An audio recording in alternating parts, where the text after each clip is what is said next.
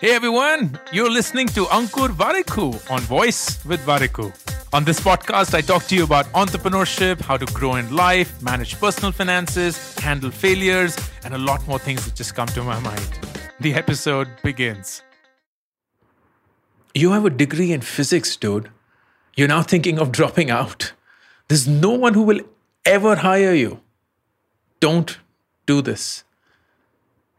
These were the words of a friend who frankly meant well. He wasn't trying to discourage me, just making me very aware of what he thought was the reality. And this is September 2003. I'm aged 23. I'm in the US. And I had called this friend because he had changed careers after being a physics student. Both of us were in the same college in the undergrad. And I thought that he'd understand that I too wanted to change careers, but wasn't sure of whether I was doing the right thing or not. For the longest time, I wanted to be a space scientist. And here I was at the age of 22 in the US, enrolled in a PhD program on a 100% scholarship. This was exactly what I'd preparing my entire life. This was how I had imagined it to be. But within a year, everything had changed. I realized this wasn't what I wanted to do. While I was good at what I was doing, it didn't make me happy. It didn't make me happy. I woke up dragging my feet, just dragging myself to show up. And the biggest thing was the burden of expectations. Expectations that I had for myself, expectations that my parents had from me, the promises that I'd made to the world, all of them were just bearing down on me heavily. And I don't think there's anything greater than the pressure of expectation on us. And I remember waking up, middle of the night, night after night, sweating, panting. My heartbeat is racing. It's cold outside, it's snowing, and yet within me, I am just grappling to find myself and convinced that my life is over. If at 23, I did not know what I wanted to do, if I was just so unhappy with where I was, nothing would make it right. My friends from school, college, they had gone on to get great jobs. Everyone seemed sorted. Everyone knew what they wanted from life. Everyone seemed to be in control. Everyone except me. The joy of becoming a space scientist had just vanished. The dream of changing my life's fortune, my family's fortune, was evidently just fading away. I was 24. And I was lost. And at that time, I remember the only thing that was certain in my mind was this question. If I'm not happy doing what I'm doing, then what's the point of everything and anything else? If I'm not happy doing what I'm doing, then what's the point of everything and anything else? It was a question which was a very certain question, but with no certain answer. I didn't have the answer to this question, but I just had this question as a certain one. And with that question in mind, I decided to drop out of my PhD and come back to India. Did I know that this was the right decision for me? No, absolutely not. Did I know that this was the best decision for me in that moment? No, I did not. All that I knew was that the downside of sticking with what I was doing was massive. It was an unhappy life. But I felt horrible. I felt I betrayed my parents, my family, my friends, my own self. I felt like the biggest loser ever. Once I was back, the first thing I did was to get financial stability. I had no income, no savings, no investments, no family backing. We come from a very humble background. My dad had just started his own business that wasn't doing so well. It was under a lot of debt. And we were just genuinely struggling financially as a family.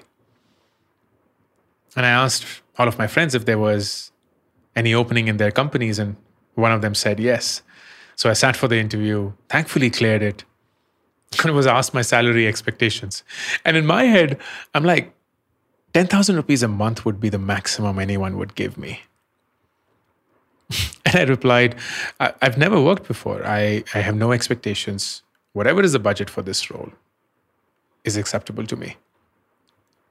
So my first ever job in my life gave me 15,000 rupees per month, which is more than I thought I would make.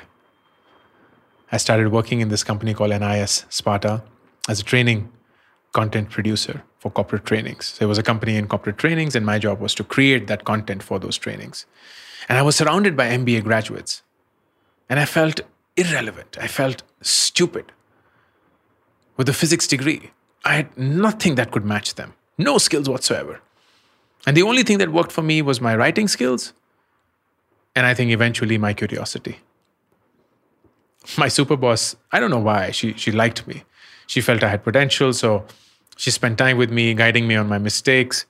And during one such occasion, she mentioned that her husband was the dean of the executive education department of this new MBA school, ISB.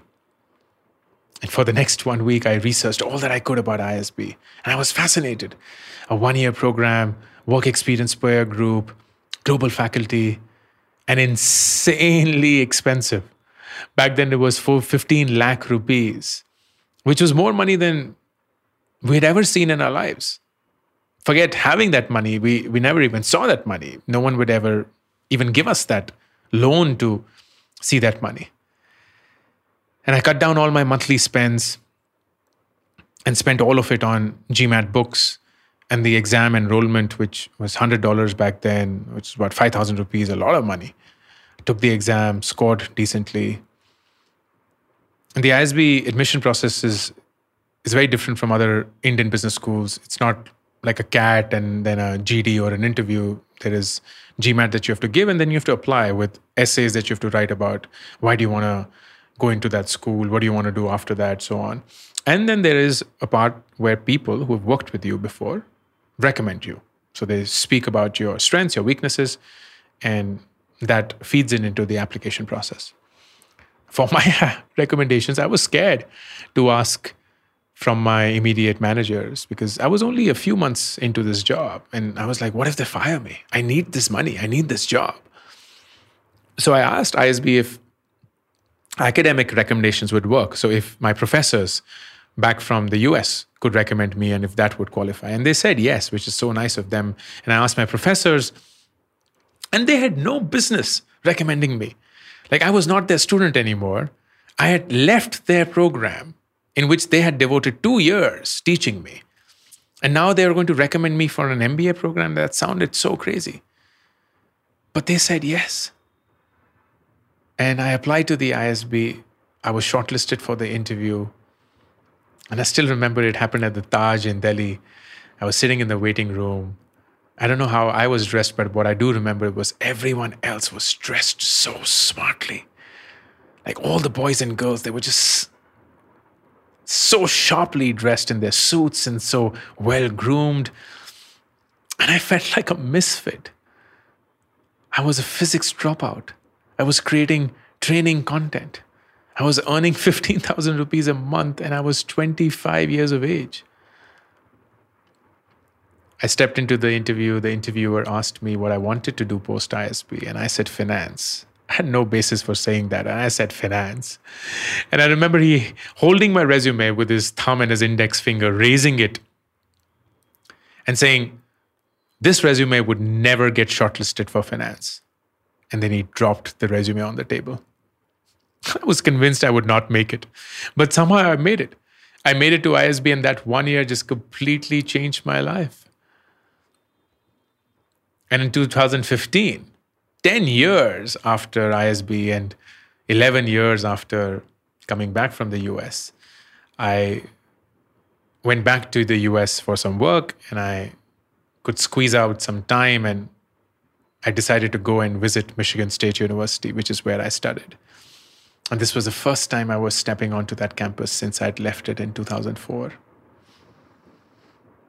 And when I was there, I was remembering this one day in 2003, a particularly hard day for me. I'd clicked a photograph from my camera of an open field, but with a fence and a barbed wire.